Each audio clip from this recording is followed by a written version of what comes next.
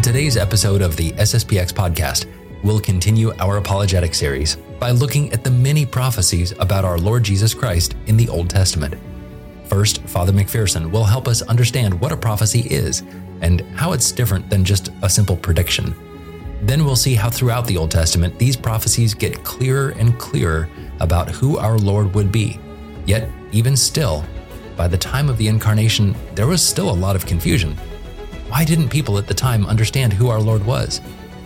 You can find notes to all of these episodes at sspxpodcast.com/apologetics, as well as all of our previous episodes. There as well, you can find a link to help support this project. This is free to listen to, as well as all of the resources we're posting, but if you can help with a one-time or a small monthly recurring donation, you'll be making sure that we can continue this work of producing good Catholic content on a regular basis. Now, let's join Father Robert McPherson for episode number 10 of our Apologetic series. Welcome back to our next episode of the SSPX podcast and the Apologetic series, and welcoming for the first time on any of our podcasts, Father Robert McPherson. Father, it's been a long time since I've seen you in person back in St. Mary's days, maybe 15 years ago. It's been a while. How are you? It has been. I'm doing well. Thank you very much. It's certainly an honor to be here and to be back in the States after many years abroad. So yeah, absolutely. For those who aren't familiar with who you are, could you give us kind of a quick rundown of who you are and what you've been up to? Sure. So I was ordained in 2002 in Winona. I went through the seminary there. And after that, I've had a few different assignments. So first I was stationed in England, and then I was sent back to teach at the seminary in Winona. And then I spent a few years at St. Mary's. So that was nice to go back and work as a priest in the apostolate that I'd actually profited from myself growing up. And then I was sent overseas, and first to the Philippines, which was certainly enjoyable. It was certainly, I think, an eye-opener to me to see this different aspect of the apostolate. The heat was a bit hard on me. And then after a brief stint there, I went to New Zealand for about 5 years, and then to Australia, to the seminary there for 4 years. And then about a year and a half ago, I was reassigned to the seminary, now moved here to Dilwyn, St. Thomas Aquinas Seminary, where I'm teaching with the others. So fantastic. I won't even start to hazard a guess as to how many frequent flyer miles you've racked up throughout your priesthood. Oh, yeah, there's been a few. That's right. But with different airlines, so you only get to a certain amount, and then it's you lose it. Yeah, there's one argument for one world government right there. No, I'm just kidding. Well, Father, it's great to have you, and great to have you back stateside as well. Your assignment today, or your discussion today, is about prophecies. We've been talking about the Bible with Father Reuter the last couple episodes, talking about, can we trust the Bible? Is it true? We've been talking about the Old Testament a little bit, and we're going to go into some specifics in the Old Testament in this episode today, Father, and talk about prophecies. So broadly, what are we going to be talking about today? Well, we'll talk about the messianic prophecies and the singular. I think first we'll have to look at what we expect from a prophecy, the nature of a prophecy, what would constitute a true and reliable one, as opposed to ingenious guesses, speculation based upon the spirit of the day, and then see in what fashion the messianic prophecies, the prophecies about the coming of our Lord, satisfy those criterion. And yes, how we can say, or what we can say about them is, are they really apologetically valuable? Do they demonstrate to us that our Lord Jesus Christ really is the one that was foretold? Or is it possible that there is some other way to fulfill those prophecies? And we'll see that no, they couldn't be, even though there were attempts. And because it is such a singular way in which they are met, that they are satisfied, this is really a demonstrable proof that our Lord Jesus Christ is the one promised. So really the only one who effects history even before he's born. Yeah. And through that, then we can demonstrate the truth of his mission and the Catholic religion as a whole. Great. So, like we always like to do whenever we start an apologetics episode, is define our terms so that we're on the same page, knowing what we're talking about. So, before we start talking about what the prophecies are or what their importance is, what is a prophecy? Is it someone just telling the future? What is it? Well, first we'll get to actually what that is. It's this infallible prediction of a future contingent event. But before we actually get to that definition, perhaps the real definition, as we would call it, we can look at its use in Scripture. So its nominal definition, where it comes from, and it comes from the Greek word prophenai, which means to speak for another. And that is why, even if someone didn't foretell a future event, we still speak of them as prophets, because they are, in the case of the biblical prophets, speaking on behalf of God. So they are proclaiming the words of God to men. And if after the fact, you might say, the most clear evidence that these are the words of God are the fact that no one else could have known them. They are speaking of future events. So now we know they are the words of God. It is, in fact, used in Scripture more widely. So anyone who speaks under the divine impulse, whether they are foretelling the future, whether they are simply praising God, this would be considered prophecy. But we certainly, with the messianic prophecies, we are looking at it as in its more evolved meaning, in its more definite meaning, and that is an infallible prediction of future contingent things, of a future contingent thing, which is only knowable by a supernatural light, and it's knowable by that supernatural light. And it is foreseen with certainty. So it's not a guess. It's not hazarding as a speculation of what might be or a probability. It is known with certainty, and it's known by supernatural light. Okay. So this is not, like you said, this is not someone who's just really good at figuring out, well, this person, it looks sad, so therefore there must be some tragic event that happened beforehand. That's just kind of using logic. This is something that is only knowable through supernatural means. Is it sort of like a miracle in that sense, or is it different? It would be a miracle in the wide sense, because miracles, as St. Thomas would explain them, deal with things evident to the senses. So works evident to the senses that can only be done by God. And although the prophecy is indirectly known to the senses because it has to be spoken to be known, it is primarily in the intellect. It is the knowledge, and it is knowledge with certainty that is then, yes, conveyed to others. But if you like, the gift of prophecy is in that knowledge itself.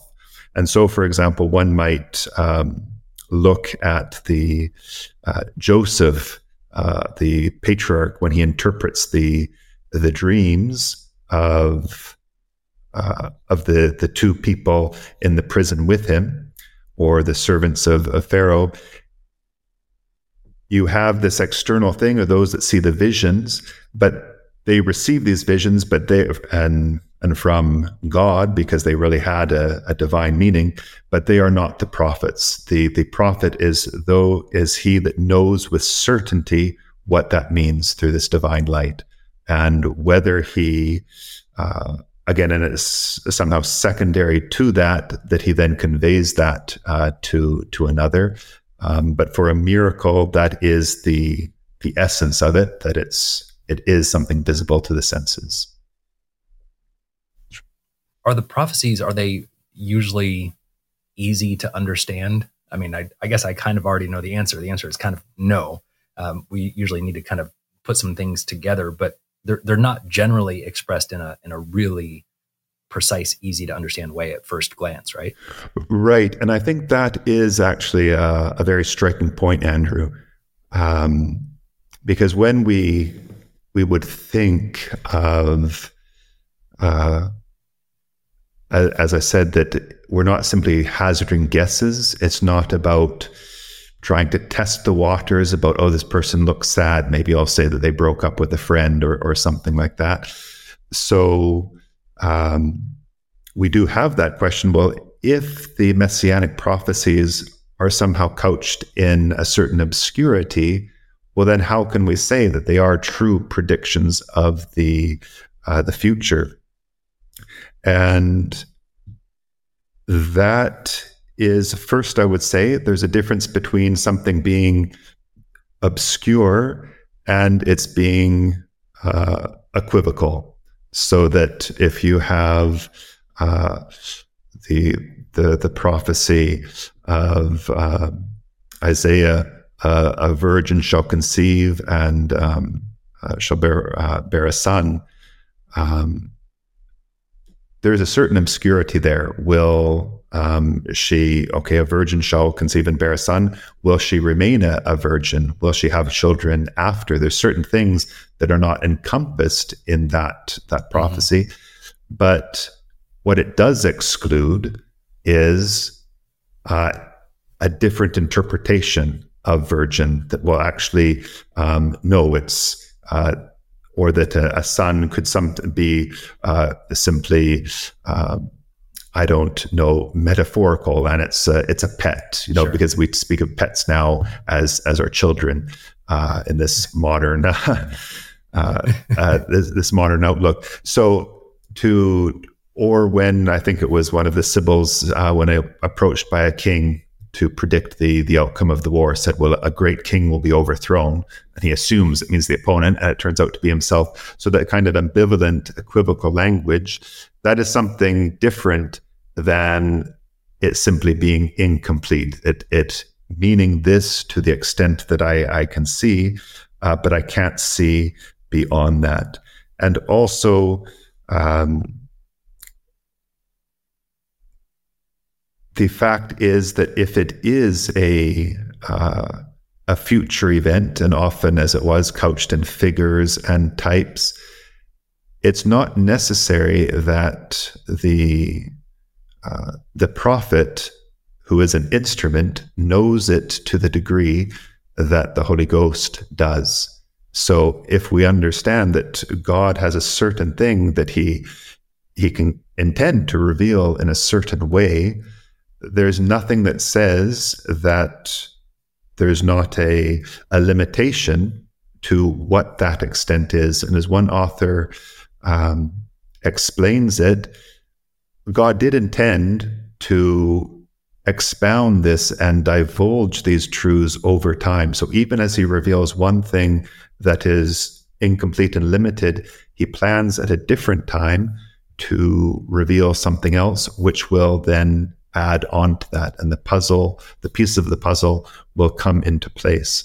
But when it is revealed, and so that going back to the expression of this author, he says it is much like the stars in the sky. They give a light, that light is there, but the relation to the other light is not so clear. It might be, how distant that star is from another star. It's not yet known. You simply see the light there. It has its place in the sky, but more is to come. And then, if I could just follow up one more thing, so there's the difference between the limitation and the ambivalence or the equivocation, and another hugely important aspect to understand is it's tied to the purpose. I think the very nature of what's revealed is tied to the reason that God reveals it. With the Old Testament prophecies, for the Jews, it was to encourage them. It was to fill them with hope. It was to get them to persevere through their trials, to preserve the faith in very difficult circumstances. And it was not to satisfy an idle curiosity. It was not, as you might find someone going to a fortune teller or reading the horoscope, trying to determine what to do that day in order to play the system. In fact, that would be a very dangerous spirit to cultivate, and we can see a bit more why that is the case later. But when we see that the purpose of God in these prophecies, this revelation, was really to inspire the Jews with hope. It was not necessary that they have a clear playbook of exactly everything that's entailed from the first moment of the first prophecy. Right. It's on God's time. It's not necessarily, he's not going to just give us the playbook. I think a lot of us would really like that, but that's not how he works. Exactly. Yeah. So how do we know that a prophecy is a prophecy? What are the kind of component parts of a prophecy so that we can recognize whether one is or one is just some metaphorical speech? There will be first a representation of certain realities. It might be through signs, so to the senses. It might be by way of imagination, or it might simply be just a light infused into the intellect. And through that, by whatever means this light comes to the intellect, whether it be through the external signs or infused directly, the prophet will understand two things. He will understand the meaning of that representation, although it might be limited. He will know what it means as such, even though he might not realize the full application of that to the Messiah. So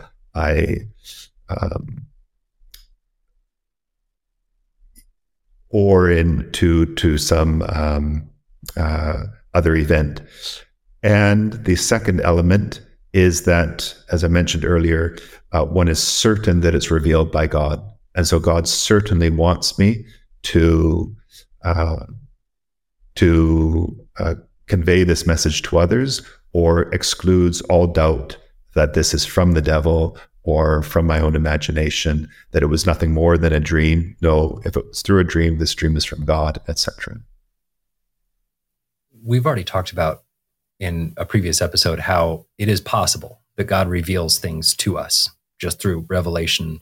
And so I think a skeptic would say, well, it's not possible that God can give a human the ability to see future events or to proclaim something that could be happening in the future. But the same sort of reasons that we gave before about, is it possible for God to speak to man? These same reasons say that prophecies are possible as well, right?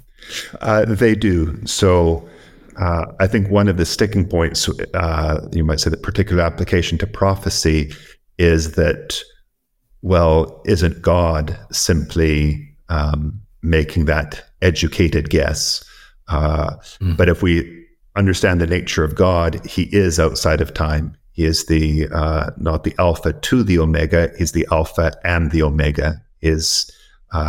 He possesses his complete being here and now that embraces all of the created time. So he sees the future as he would see the present. And so for him then to convey that to one of his creatures is as easy as it would be to convey a past event to one of his creatures, or we to one another. And it brings to mind an incident that of a conversation that I had on a plane once, where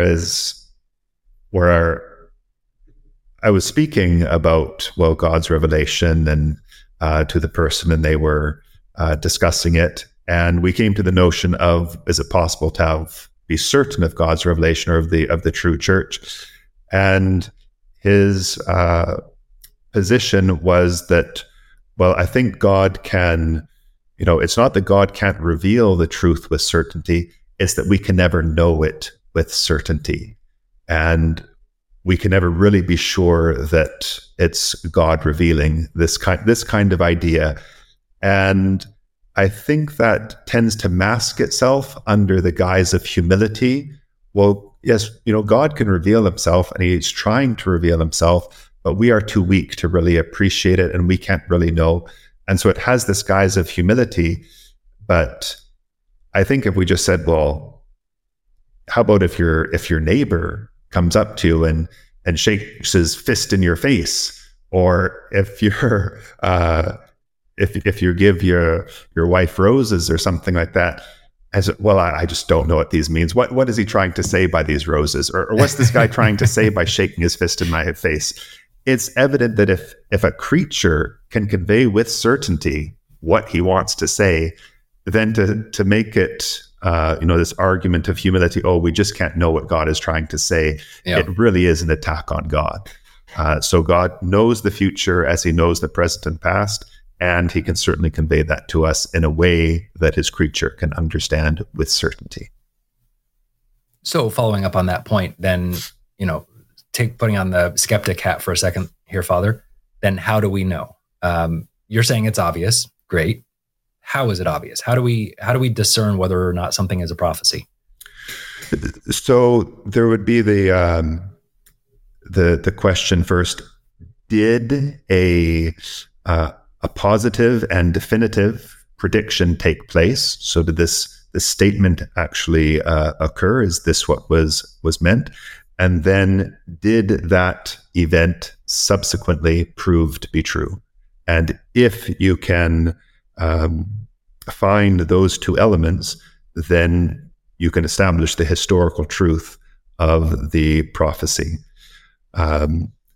Where I think a lot of the controversy comes in is regarding the meaning of the prophecy. So, because if you have the clear meaning, you can clearly say yes or no, this happened or did not happen. So a lot of the controversy will be, what is the meaning of that? And so, for example, the Jews, by and large, do not accept our interpretation of the messianic prophecies. So they say, yes, these refer to the Messiah, but you have interpreted them as a Catholic in a wrong way. You should take it more literally. You should take it more spiritually. You should just not take it the way you do. And then you have other examples as well of those that the Adventists and their notion of the end of the world and things like this. The prophecy means something else in their mind. So that is one of the combats, you might say, that one will have to face. And so demonstrating why it's unreasonable or simply not true, how our opponents interpret the message, how they interpret the prophecy. And that can become quite an involved discussion, dealing with the text themselves, the language of the text, the customs surrounding that. Yet I think for our purpose, again, because that can be something of the position of the rationalist, the position of the materialist, to take simply one of these texts and to see it in a completely isolated way, to say that, well, if it doesn't completely explain our Lord in an isolated way, then it can be simply ignored altogether. And now we'll take a next isolated text, and it doesn't see them as pieces of the puzzle that make a coherent whole. And that already is one of the most striking aspects of the truth of the prophecies, as how over centuries, different men of different cultures, of different circumstances, of different education, they all contribute these pieces to the puzzle, and all those pieces fit. It would be as if you can't imagine a computer, I suppose, being made over the course of 1,000 years and it all comes out working. It's just, how is that possible? It's only possible by the divine intervention. Right. So with miracles, back to our episode that we had with Father Palco talking about miracles, we did spend some time looking at, the burden of proof for us, in discussing apologetics and saying, yes, miracles are possible. Yes, miracles have no other logical explanation. We spent some time looking at, could miracles be done by human intervention? Maybe someone is just really smart or sleight of hand or something like that. Or could it be possible that these miracles happen from the devil or demons? So I suppose we would need to look at those same two objections with prophecies. Is someone saying them because they are just very smart and they have some knowledge? Or is someone maybe under the influence of a devil or demon or possession making these prophecies? And what would we say to those, Father? So I think your acid test, if you like, to determine whether it's from God and not chance or human foreknowledge, are that the event, I guess you have a couple of possibilities there. But first, for example, that it depends exclusively on God's free will. And there's no amount of guessing, even diabolical speculation, that could simply land upon God's free will. He does what he wants. He has a million upon million possibilities. And so such things cannot be foreseen by chance. Then after that, you could have events which depend on a series of free human actions. And so the further you get away from the prediction from the event, and the more possibilities could alter that event, well, of course, the possibilities of simply foreseeing that by a guess, it diminishes exponentially by just with each passing moment. It would simply become, you could say, humanly or even angelically impossible. Remembering that the angels themselves, whether blessed or fallen, they remain creatures. They do not have an infinite intellectual power. They simply have to work with the powers given them. And if you have this exponential growth of possibilities, then that again, so to be able to predict something based upon a series of free human actions with definitive certainty is going to be a mark of God's intervention. And events which depend upon a series of, might say, natural causes, but whose link is unknown. And that we would certainly say the angels have an advantage over us because they would see those links more clearly, but still that a storm should arrive in a certain year, a plague on a certain day. And so if, when Joseph predicts 7 years in advance, the 7 years of famine, that's, again, already that's so far distant, and he's predicting it with certainty, not possibility. This is from God. Yeah, that's fascinating. So can we speak a little bit more about, you said there's that kind of advantage that angels would have, whether fallen or angels as we understand them.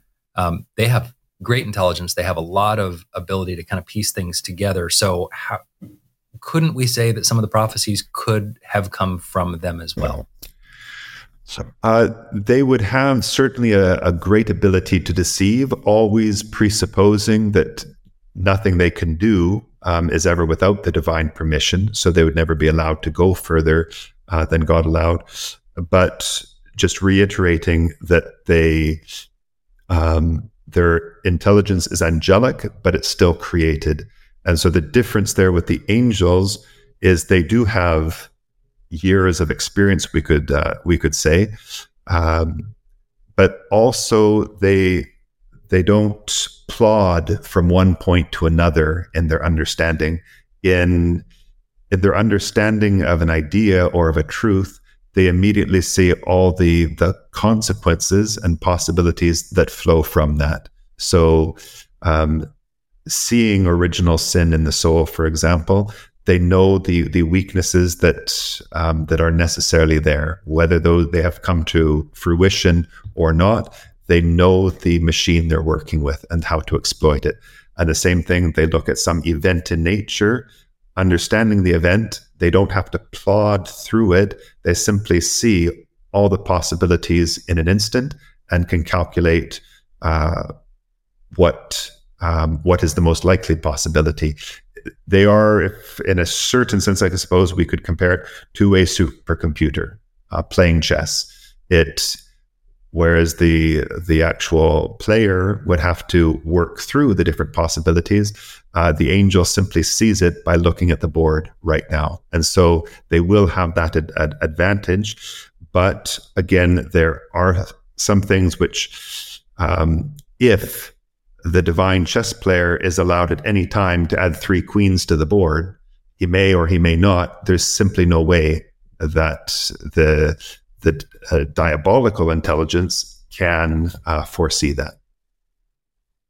Right. I like your analogy. I was going to try to make the analogy of, maybe the demon wouldn't know that there's the window open and a gust of wind is going to blow the whole board over. But your analogy is better. But either way, there's some unforeseen event that even with that intelligence, a demon or a human, there's no way they could know that ahead of time. Exactly. And we'd say that they're really, when it comes to the free will being involved, absolutely that of God, but even human freedom, it really is a true freedom, and the devil cannot foresee that with certainty. And the further, the more succession of events you have, or series of free acts, the more impossible it becomes for him to predict such a thing with certainty. That's fascinating. All right, so moving on to starting to dive into the prophecies themselves in the Old Testament. I guess the basic question to ask before we kind of get started on the specifics is, are there prophecies in the Old Testament? Can we, all of the criteria that we've laid out here in these, last 20 minutes or so, are there those things in the Old Testament?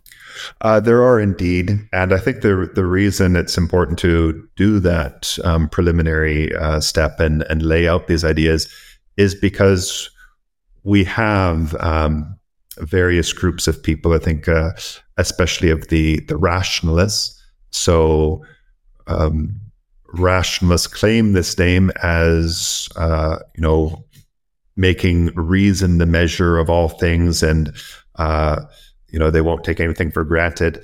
But really, when it comes to it, they limit all knowledge to what is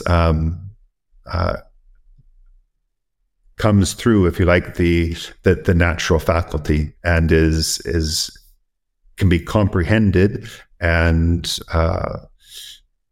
yes, entirely comprehended by the natural faculty. And so it is an implicit and then quickly an explicit denial of the mere possibility of the supernatural. So it's saying, I can only trust my reason, and from that, I simply make this dogmatic statement, if you like. I take this dogmatic position that there can never be anything beyond my reason, as if someone who is, well, I'm used to seeing everything in the sunlight, therefore there simply cannot be any other kind of light. As well, but what if someone tells you there is?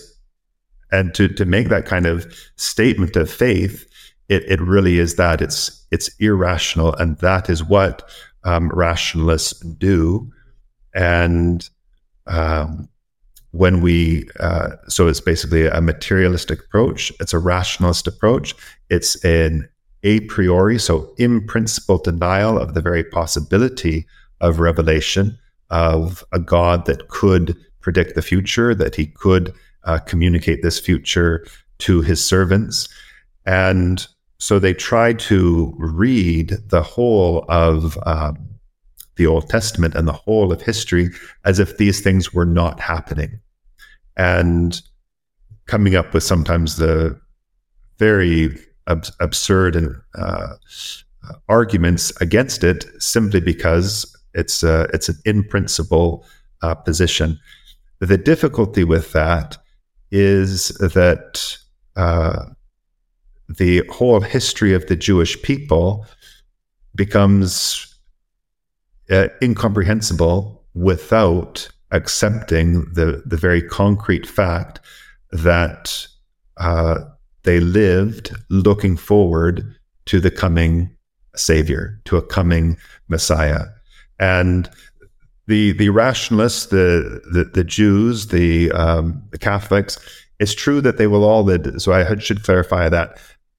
It's true that they will all admit that the Jews received this notion from the Old Testament books. So they'll say, yes, they understood these things as prophecies. So they will, you might say, everyone is willing to admit that they accepted this text as the prophecy, as a prophecy of a coming Messiah. The difficulty with the rationalists is they reduce that to, again, simply a speculation, or to someone trying to ride the current of popularity, whatever it is. And it simply doesn't synchronize with what we know of the prophets themselves, with what we know of the history of the people who held to this belief, not only when the people was doing well, but when they were in abject subjection to their foreign powers, when they were led off to captivity, and then trusting the men that were castigating them for their immoral lives or for idolatry. So you have this steady theme that exists in whatever circumstances, and that's not the same. And as, for example, rationalists, atheists, materialists often try to say it is, with your pagan soothsayers, who again have no concern whatever for the morality of the people. They are not really all that interested in whether the people is virtuous or not. They couch their prophecies in these very ambivalent terms and expressions. And so we're to believe that the prophets are really no different than such men. And then we see them fighting tooth and nail against idolatry, against polytheism, against the immoralities of the people. And then these same prophets were willing to die for the honor of God and the laws of God. Apparently, we are told, had absolutely no qualms about making up stories just to gain some popularity, to gain some attention, had no interest in the truth at all. So there's simply something there that's not making sense. And it's basically brushed over, and you get a sense that just that shot in that dark, the general sweeping accusation, well, we know there are deceivers out there, therefore these men were among them, even though the results, the fruits of it, are not at all the same. Right. And it's sort of in the same way that the whole story of the New Testament and the story of the life of our Lord doesn't make any sense without the miracles. Exactly. In the same way that the life of the Old Testament doesn't make sense without the prophecies. Right. If you don't see that the Jews really had this this conviction, and a conviction that of waiting for the Messiah, and a conviction that didn't coincide, as we'll see with many of these prophecies, with their actual state of life, with the actual state of their society. That, for example, this very nationalistic people who whose contact with the world around them was one of, well, that is the world of idolatry, that is the world of legal impurities, and I keep myself detached from them, that they had the sense that their religion would be the religion of all nations, and they held to this even when they themselves are slaves in exile from their own promised land. And the conviction never wavers. And so to say that this is just, again, that the spirit of the age, it's exactly contrary to the spirit of the age. And when you have that unwavering hope, yes, we'd say there has to be an adequate cause. You have an effect. Well, you need a cause that can produce that effect. Mm-hmm. We've talked a couple times already about the idea that some of these prophecies are difficult to understand. And I would presume even more so for the people at the time who were reading these without the light of understanding the incarnation, because it hadn't happened yet. How are they seeing the idea of the Messiah by reading these prophecies? They must have been, a lot of them, very confused. I think yes, and we have evidence of that.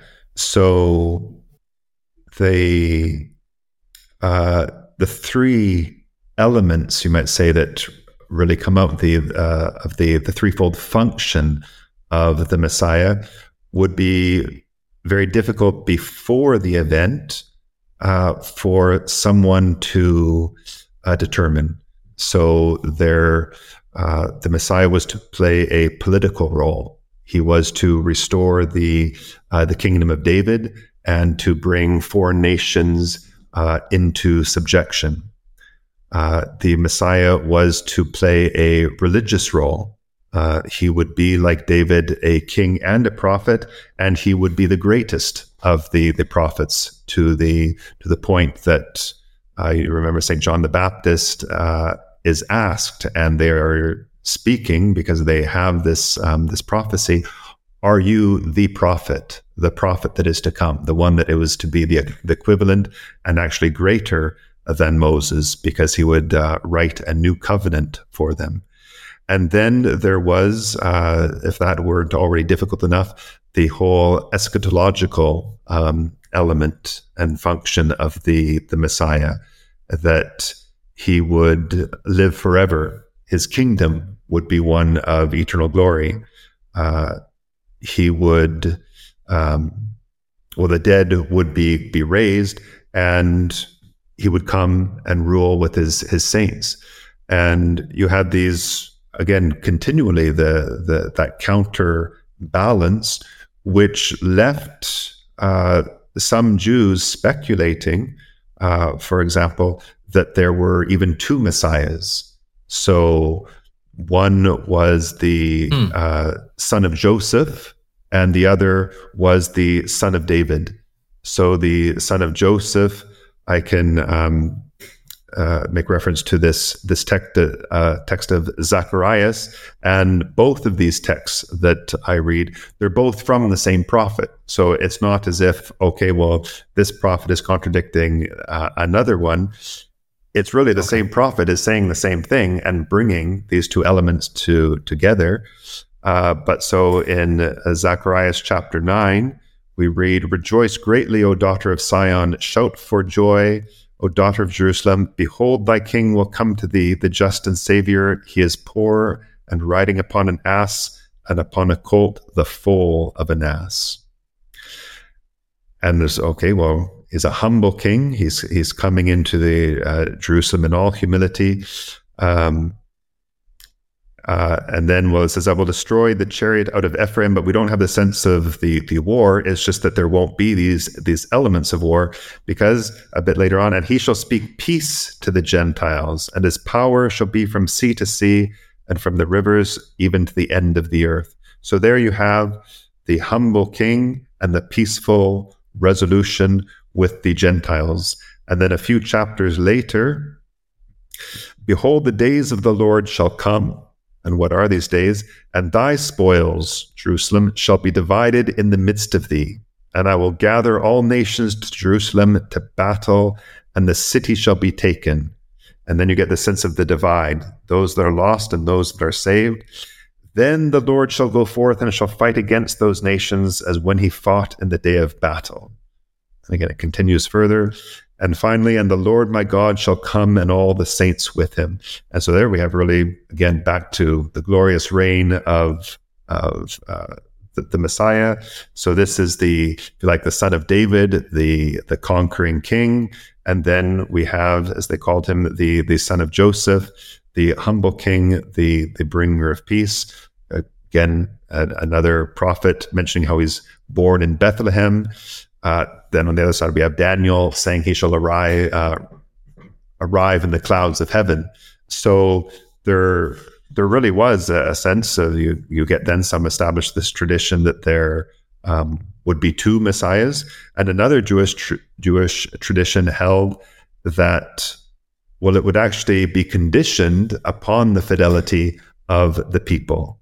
So if the people will be righteous, the Messiah will come in the clouds of heaven. If they will not be righteous, he will come as a poor man riding upon an ass. So interesting. It is fascinating, this idea of not saying these things were not messianic prophecies. That's difficult to understand. I'll just deny it. It's, no, these things are true. How can they be resolved? And we find that then they are resolved in the most extraordinary way with the coming of Christ. And it seems to me, as I was trying to reflect on an image of that we're accustomed, to see the beauty of the prism, that you shine a light into it and you have that myriad of colors that comes out. In the case of the messianic prophecies, it's as if you had this myriad of colors all dealing with the Messiah, and with no knowledge of the prism, how could this ever be anything but a wonder of different colors? And then all those colors from their different centuries, their different aspects, or different angles go into that prism, which is Christ, and they come out as one coherent beam of divine truth and of the divine word, really, of the incarnate God. Right. But before that prism is there, you just see all these colors, which you can't understand at all how they could merge into one. Yeah. It is fascinating. I think I was mentioning this with Father Ruder on the first Old Testament episode we did. It's easy, quote unquote, easy for us to understand because, again, we have the hindsight, we have the knowledge of the incarnation. We have the church teaching kind of guiding us on here's what this actually meant and here's how it came true. But again, before that point, how would you, it's difficult for us to understand how someone in the Old Testament would understand them, much less make the prophecy. It would be foolish for someone to even try to make these prophecies that all seem to kind of contradict each other. That seems to, add even more credence to the idea that these prophecies are from God, because what person in his right mind would even try to make them? For sure. I think you hit the nail on the head, especially for the character of the prophets, of the men we're dealing with. Can you imagine that one man of God is reading the Psalms and talking about the glorious king that will laugh his enemies to scorn in Psalm 2, and says, well, actually, I'm going to talk about how he's going to suffer and die. How could this be anything by human motive, anything but blasphemy? But you're just reading in the Psalms how he's going to crush his enemies, and now you're talking on your own authority that he's going to suffer wretchedly. And it's just humanly it's just inconceivable. That as you say, that you should have these different lights coming in, and that anyone who was demonstrably such holy men, such men of God, should make bold to say these things. It is itself yet another proof that they are divine. Yeah. Right. And you've mentioned this a little bit before, but to try to lump these men, these prophets who, again, demonstrably holy men, to try to lump them in with the pagan soothsayers, that just doesn't add up either. Correct. And I think we're all too accustomed to, I think in our day, to see those kind of sweeping arguments, those sweeping generalizations that, if I know there's liars out there, so anyone who I disagree with, I can just say, well, you're probably lying. I know there's religious fanatics out there, and so I will dismiss any kind of religious obligation as fanaticism. I know there are hypocrites out there, so I will say anyone that appears holy is a hypocrite. That it's really the shallowest of arguments, because it's not based upon any argument. It's based upon this knowledge of human weakness, or a sense of human weakness, and then arbitrarily saying, and I'm going to apply it to this person or to these people, as if just the fact that I know that it does rain, so in that case it is raining over in this town. Well, no, just because it can rain there, you can't simply say with certainty, without any further investigation, that it is raining. You can't say that because there are some religious fanatics, this person who shows none of the elements of a religious fanatic, none of the elements of the egotism, the imbalance, that he is a religious fanatic. It's arbitrary and unjust. Yeah. And again, we've talked about how there's really not a human explanation as to how any of these prophecies could have come about. But there was one in the notes that you passed along to me ahead of time. There was one in particular that I'd love for you to expand on a little bit, Father. And you said the idea that the Jewish religion would spread throughout the world, that's in and of itself sort of a proof of the prophecies. Can you explain what you mean by that? Well,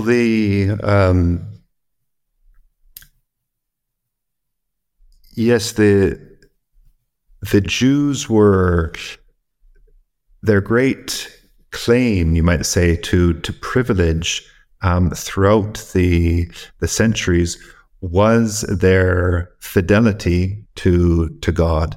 And of course, that's not to say that they did not have times of infidelity where they were punished for it, but by and large, they returned to that practice of the faith, and they preserved it. And their claim to fame was not in their cultural education, in the glory of their civilization, in their military accomplishments. They did have, of course, certain pockets of great glory, Solomon, the Maccabees, but this did not define the people. Much more were their hardships, their suffering, their being conquered and taken into exile. And how is it then that this people that was so often in subjection would see that, and who had this very nationalistic sense in order to preserve their religion, should see its fulfillment in a way that was, you might say, very contrary to their natural instincts? And I think that comes out very much in a certain element at the time of our Lord, of the Pharisees, that they didn't want to lose the privilege of their nation, that the niche that they had, and the idea that the Gentiles would be received in freely without observing national rights. It was very foreign to them. And so they preserved the ideas of the prophecy without fully understanding the sense. And yet they held, again, through recognizing these various texts as messianic, they held that it was so. And an added note to that is that you don't have, for the last, 5 maybe 4 centuries, you don't have any more prophets in Israel. Before the time of Christ, for the 4 centuries, close to 5 centuries before Christ, you don't have any more prophets. You don't have, if you like, the nourishing of this belief, if that's what we're supposed to believe from a rationalistic standpoint, that it's just kind of oil on the fire and trying to rile people up. So you didn't have these divine messengers raised up to nourish that idea, and yet the idea did not waver. This is what we are waiting for. There is a Messiah coming, and he will be one to rule the nations. And if you have at times of their history where that becomes something of a more popular aspect because of their own hardships, well, yes, that's perhaps a natural what would one say, expression, a natural hope. Well, this is what I'm suffering from, so this would be a resolution to it. But it's much more than that, because it is constant and it's not defeated by setback. It's not overcome by setback. And I don't think this could possibly humanly be satisfied by mere hazy predictions, vague, motivations of, well, it will get better sometime, or well, one day we'll get them back. The messianic prophecies aren't like that. They're very definitive. Right. If not completely understood, yet what is there is something solid. And that is why the people had such conviction that they were true and could trust them. It's not like a fortune cookie where you could read it any number of infinite ways and then, oh, look, it came true. Exactly. Well, that's just because it's a really vague statement. Right. That's it. So as we look more at the purpose or kind of how these messianic prophecies are, I guess, written, inspired, given, I guess whatever the proper term is, at first, at the very beginning, so we were talking about it kind of at the very end of the messianic prophecies that ended about 400 or 500 BC. As we look at the very beginning, they aren't very clear in the beginning. I mean, they aren't very clear to begin with because they take a lot of interpretation. But at the beginning, they are definitely not very clear. Is that correct? I think they're not comprehensive, but they do give a certain indication, which is, yes, clarified over time. So that's fair enough. And again, I think we should understand that God wanted that progressive development. And if we take this apologetically, well, I don't know that God revealed these, at least one should admit that there's nothing unreasonable that if God is revealing these things, that he should want it to be progressively developed, to go by stages, to have a certain growth in that light. Because again, he's not trying to lay out a game plan, which itself would risk a great artificiality. Perhaps we can come to that later, but it can often be the complaint, well, this prophecy was fulfilled simply because someone artificially tried to fulfill it. As well, if you say that this is to be done, and then I go and do that precisely for that reason, is that really prophetic? Because it's, again, so detailed that you have that sense that, well, I'll do it just for that sake. And you might also have had the danger of people thinking this was somehow an attack upon their free will. And if I don't, so there's almost a prompting to do the opposite, and so to endanger their soul simply to verify in their own mind that their will was truly free. So coming back then to this beautiful order that God avoids such perils by this progressive development, and then you do get at the dawn of time, so after the first fall, of Adam and Eve, just that promise that yes, a Messiah will come, the Protevangelium. So the promise that God will put enmity between the devil and the woman, and he shall lie in wait for her heel, and she shall crush his head and crush him through her seed. So first you have that, then you have the successive manifestations. So we've seen that all of this is possible. We've seen that it makes logical sense that it could take place. It makes sense that the prophets are not charlatans. They're not like the old. They're not like the Sibyls, like the pagan soothsayers. Can we start to look at some of the prophecies themselves and start to kind of get into the order of some of the events, Father? Yes.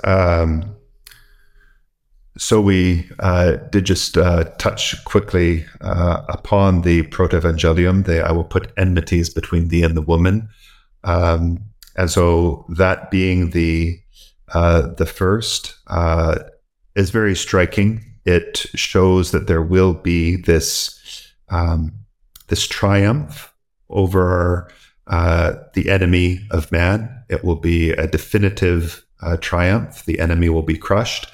And already right there that he will be wounded. The Messiah will be wounded in that battle. Okay, thou shalt lie in wait for his heel. His heel, that is in fact secondary, because Our Lady crushes the devil through her son. And also you have already listed there this very fitting expression, between thy seed and her seed. So the seed of the woman. And since the Messiah, which is not known at this time, at this first revelation of the Messiah, that it would be God himself, there could be simply a savior that would come who himself would be a man and a great ruler. Yet one could see already how fitting that there's this implication that there will not be a human father. And so you have this extraordinary expression, it will be the seed of the woman. And so, and yet truly man, not an angel, and yet no human father. So that's quite striking. And then God continues to give a few more over the years, further specifications of where he would come from, or where he would, at what the time, and first the nation, and then the family. So you have in the blessing of Sem by Noah, that Sem will be, if I can find that, blessed in a particular way by the presence of the Lord. Blessed be the Lord, the God of Sem. Let Canaan be his slave. May God expand Japheth. Let him dwell in the tents of Sem. So the blessing of Japheth is that he grow, but his special blessing will be that he's in the tents of Sem, because Sem has this special connection to Yahweh, to God. So you have already from the time of Noah 3 children, 3 sons, and we specify which of those the Messiah would come from. And then the promises made to Abraham, this assurance to Abraham that in his descendants the nations of the world would be blessed. And this, again, an extraordinary time when first he has no children, and then only one, and that his prosperity should be as great as the sand by the seashore. And that promise is renewed to each of the the children. And so to Isaac, to Jacob, even though again, with Jacob, you have the one who's not the firstborn. So it's not simply the natural, okay, well, we'll go follow a hierarchy here. And then you have revealed to Jacob of all his sons, that again, to which son it will fall upon. And it will be to the children of Judah.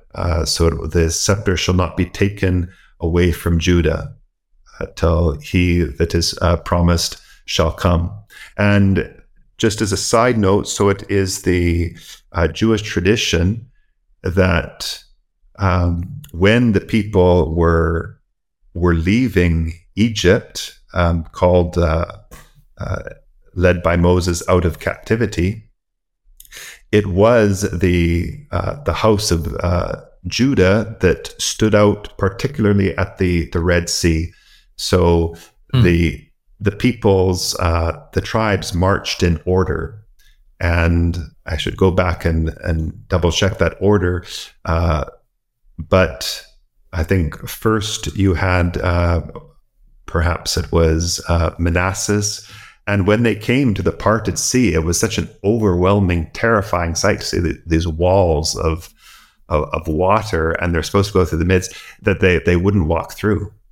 And so they just had to step to the side. And then the next tribe came up. And I think the third tribe was the tribe of Levi. And there you even have the priestly caste, and they would not walk through. And you have the Egyptian army, waiting to kill them from behind. Bearing down on them. It's just such an overwhelming sight. And then Judah came up and said, we're going. And when Judah went through, then all the 12 tribes, the other tribes followed them. And from that moment, the tribe of Judah always had this, if you like, special place among the tribes. So you already have that promise made far earlier. And then you have, in a completely different way, this rise to power. It's something completely disconnected of why they should have such a privileged place among the people, and they held it till that time. And we might come as well. They weren't the kings, were they? So that particular prophecy can be treated more at depth as to why we say the scepter shall not be taken from Judah. Yeah, so the full quote there: the scepter shall not depart from Judah, nor the staff from between his feet, until he comes to whom it belongs. To him shall be the obedience of nations. And so, yes, the Messiah likewise will take up that scepter and will be of the house of Judah. And then many years later, you have it revealed to King David by the prophet Nathan that it will be of the family of David that the Messiah will come. So I will raise up thy seed after thee. Sorry? No, go ahead. Sorry. Okay. I will raise up thy seed after thee, which shall proceed out of thy bowels, and I will establish his kingdom forever. And again, once by my holiness have I sworn, I will not be false to David. His posterity shall continue forever, and his throne shall be like the sun before me. So we have then over time, again, it's there's nothing, as we mentioned at the very beginning, is contrary to the prophecies of the Sibyls. There's nothing obscure in that amount of what is revealed. So it's incomplete, but it's not equivocal. The Messiah will be of this people. It will be of this nation. It will be of this tribe. It will be of this family. And as soon as with each successive revelation, you are excluding a lot of possibilities. You're really narrowing down the window you have to work with. And if you don't have that divine intelligence, you're making a serious risk by narrowing that window in that way. Yeah, that's fascinating. I had never considered all those specific promises being a prophecy, but of course they were. I just never thought about it in that way. Oh. So I guess then we can look at some of the prophecies about our Lord. We've been seeing the prophecies about his genealogy, about what family, tribe, et cetera, he's going to be coming from. But there were many prophecies about what the character of this Messiah's life would be like. And that I find, Andrew, one of the most daunting aspects of this conversation, and almost one of the difficulties apologetically with this topic. It's because if you have a few things that you can present, and then you can delve into them and say, oh, okay, well, yeah, that seems solid, and then this seems solid. But the mere number of prophecies is almost overwhelming. So you think, well, by the time you list them all, you're kind of, yeah, okay, I get it. And yet just by listing them, you think, oh, well, I haven't really delved into that. So is that, and yet, as I say, it's one of those things that to memorize, you just think, well, how could I memorize all these things?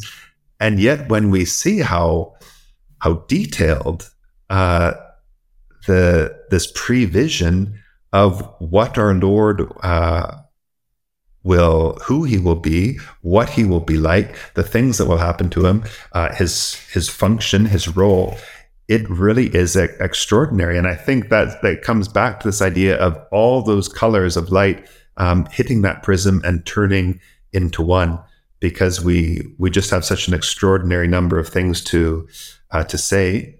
So if I can just give something of that list, sure, it is told us that he will have a forerunner. And as also of note there, it gives us a time frame. Let's see if I've lost my place.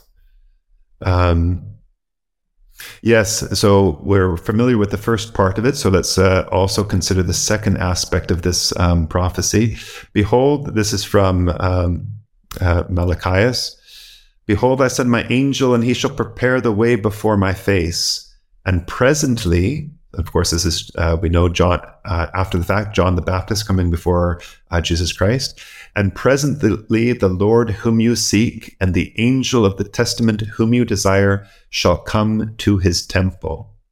So not only does this tell us that our Lord Jesus Christ will have a forerunner, but that he will come at the time when the temple still exists. So once the temple is destroyed, your window for awaiting a Messiah is gone, because one of the Messianic prophecies says that he will be in his temple. So that is, again, huge for those that would say that the Jewish religion is simply our elder brothers in the faith. St. Paul says, we are the true Israelites. We have taken that testament and seen that it was fulfilled by Jesus Christ. The place where he is born in Bethlehem, that he should be born of a virgin mother. That this, as we already mentioned, that contrast, that this king that is expressed to be glorious and triumphant and a commander in battle will be meek and merciful. I think also very striking, this one from Isaiah might say Galilee was not really considered a place of special honor. Nazareth, can anything good come from Nazareth was St. Philip's question. But the whole land of Galilee was not well reputed. And we find again that the object of a special aspect of the Messianic prophecies. So in the former time, he afflicted the land of Zabulon and the land of Jordan, Galilee of the Gentiles. It was an afflicted area. The people that walked in darkness, that is the people of Galilee. The people that walked in darkness, behold the great light. And upon them that dwell in a land of gloom, a light shines. And you get the sense that the Galilee will, in a special way, profit from the light of the gospel. And again, it's exactly what happens. Wow. That this Messiah will perform miracles, that he will enter the city humbly, riding upon an ass. And we know that when he did so, it was at that very moment that he was proclaimed as a king. Hosanna to God in the highest. This praise that this is the Messiah. He's the one sent by God. And so we have that again on one side. We've seen how difficult it was for the Jews to reconcile these things, because then when we come to the prophecies of our Lord's Passion, we're again stunned by how vivid they are. It is Zacharias, so again, I think 5th or 4th century before our Lord, who prophesies the exact amount that our Lord will be betrayed for. That's not really something that you want to, how's inflation going to affect this? Is silver going to be worth the same as what's the standard betrayal rate? It's just who would throw in a prophecy of that kind 400 years before the event? Okay, so that he will be betrayed for 30 pieces of silver. And I think what we also note in these things, not all, they are, again, the question of our Lord coming into Jerusalem on an ass, if we departed from his whole character of nobility, of uprightness, that is one of those things where it was very specifically said, we could imagine that the charlatan would simply, okay, well, this is something I have to do to fulfill this part of the prophecy. But unhappily for the rationalists and the agnostics, a large part, if not the greater majority of prophecies are rather brought to their fulfillment by enemies of our Lord. It's not this kind of team Catholicism which is bringing these things about. It is really the enemies of our Lord that, through their hatred, through their rejection of his messianic role, are precisely the ones bringing those messianic prophecies to fulfillment. That he should be flogged and spit upon was foretold. That he should be condemned like a criminal, like a lamb that is led to the slaughter, and like an ewe that is dumb before its shears. He shall have poured out his soul to death and been numbered with the rebellious. And Daniel, the prophet Daniel, says that the Christ shall be slain. And again, yet another example of the Jews not understanding at the time, because when our Lord foretold his own death, that he would be lifted up, they said, well, how can this be? Because we've heard that the Christ will live forever. So there you have that admission that it's very difficult to reconcile these things, and yet we see a perfect reconciliation in our Lord Jesus Christ. That his hands and feet should be pierced. And again, this is from the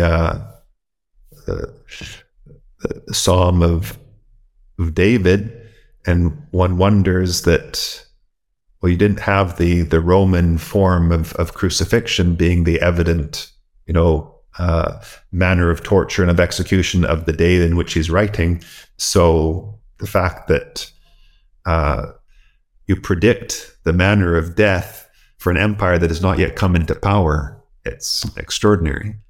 That his garments should be divided, that he should be given gall to drink, that he will be stabbed, or that he will be pierced. Okay, so they shall look upon me whom they have pierced. Again, that's Zacharias, 400, 500 years before our Lord's coming. And that again is striking because it is something fulfilled, if you like, by the resentment of the Pharisees. You will remember that when our Lord is dying upon the cross, it is the Pharisees that send to Pilate and saying, we don't want these bodies up there on the cross on the Sabbath day. Now, whether that was simply because we don't want them up there on the Sabbath day, or as I know one priest speculated, they were thinking to themselves, well, not a bone of his body shall you break, so we'll make sure his knees get broken, and we will have the soldiers do that, because that's how they made sure they would die quickly. And yet they come to our Lord and they find that he's already dead. So maybe they weren't aware of the prophecy at the time. They were too busy with their own spirit of hate. Or maybe they looked in horror as they saw the Roman centurion pierce him through. And, there we are looking upon him whom we've pierced. So again, it's a prophecy that comes true from the very rejection of the messianic prophecy, or from the rejection of Christ as the Messiah. The prophecy that shows that he is the Messiah is simply solidified, and all the more. So I think when we see the things like that happening, this idea that, no, these are just lucky guesses, or maybe these things are preserved and others weren't. We simply don't find that. These are the sacred texts of the Jews that once they were written, they entered into their, it wasn't a closed canon, but they were received into the canon of their scriptures as they had it. And these things were not altered. It's, so it's, we're overwhelmed with the number and the evidence of the things that show us that our Lord is the fulfillment of all these messianic prophecies. And then finally, if I can add, those that actually refer to the glory of his tomb, again, very, very striking. We have that he shall give the ungodly for his burial and the rich for his death. And then I have a commentator here who says, but when we see that there are variations in the different versions. And so in quoting the Hebrew, they assigned his grave among the wicked, but in his death, he is with the rich man. So one might take that spiritually, or one might also take that, well, actually, for those moments when he was buried, he was put into the tomb of Joseph of Arimathea. So it's fascinating. Yeah. It's interesting, like you said, there might be an objection to, Jesus knew about the prophecy about him riding into Jerusalem on an ass. And so he does that to purposefully, and obviously he does do it purposefully, but according to the rationalists, well, he did that purposefully just to fulfill the prophecy. Okay.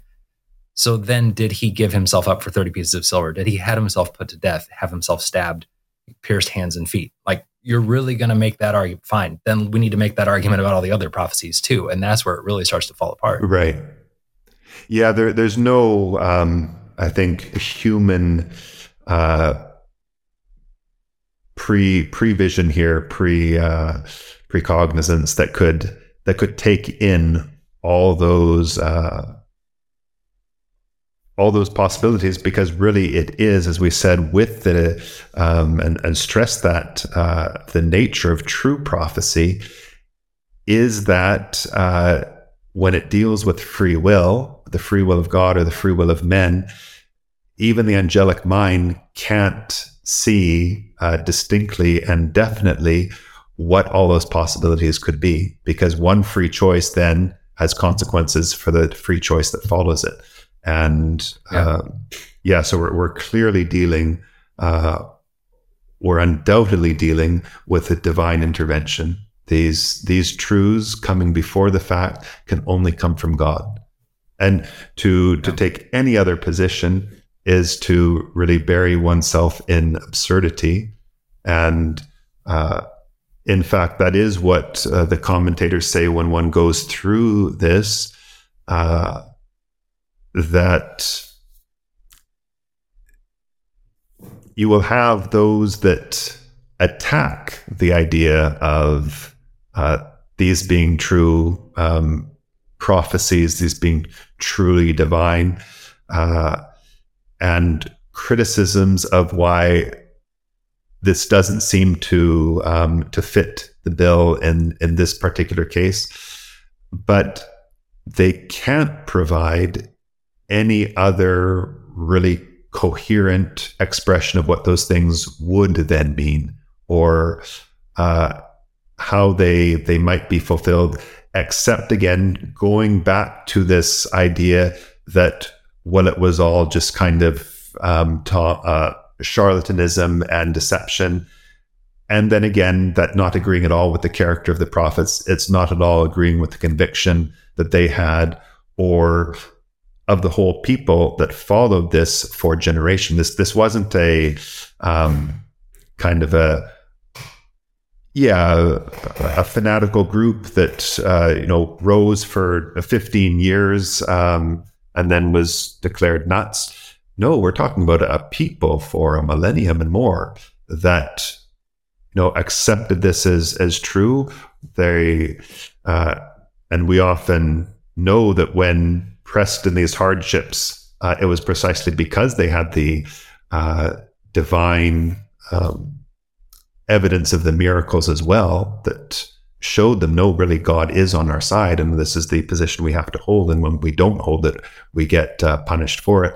So there were all those things as well. But to say that the people held to these things without any real motive to hold to them, even when it wasn't convenient for them or, humanly speaking, profitable to them to hold them, again, it's so contrary to human psychology and to human experience that you're really dealing with a counter faith. And that counter faith is that I simply refuse to believe that God could intervene in the world. I simply refuse to believe that he can or would share any truth with us. It is a counter faith. Yeah. Well, Father, this has been fascinating to look through. And thank you so much for taking the time to put all this together. Like you said, there's a lot, especially when we start to get into the prophecies of our Lord himself. Probably some that we didn't even get to, but they're just, the preponderance of evidence is just all there. And you put it all together and it makes such a compelling case. Add that into the miracles, add that into all the other things that we've been talking about. And yeah, it's really amazing. Well, thanks for having me on, Andrew. It's been my pleasure to have this conversation with you, and you as well. Till next time, then. And I think it looks like we may be having you on another time. So we'll chat with you then. But thanks again so much for your time. Okay, thank you. God bless you. All right, you too. Thanks for listening to this episode of the Apologetics series on the SSPX podcast and on our YouTube page. Please consider subscribing to the YouTube account and the podcast on Apple Podcasts, Stitcher, or wherever fine podcasts are found. And please consider leaving a rating or a review on this podcast. This will help to make sure more people can find this podcast and discover the beauty and the truth of traditional Catholicism. Until next time, thank you for joining us, and God bless you.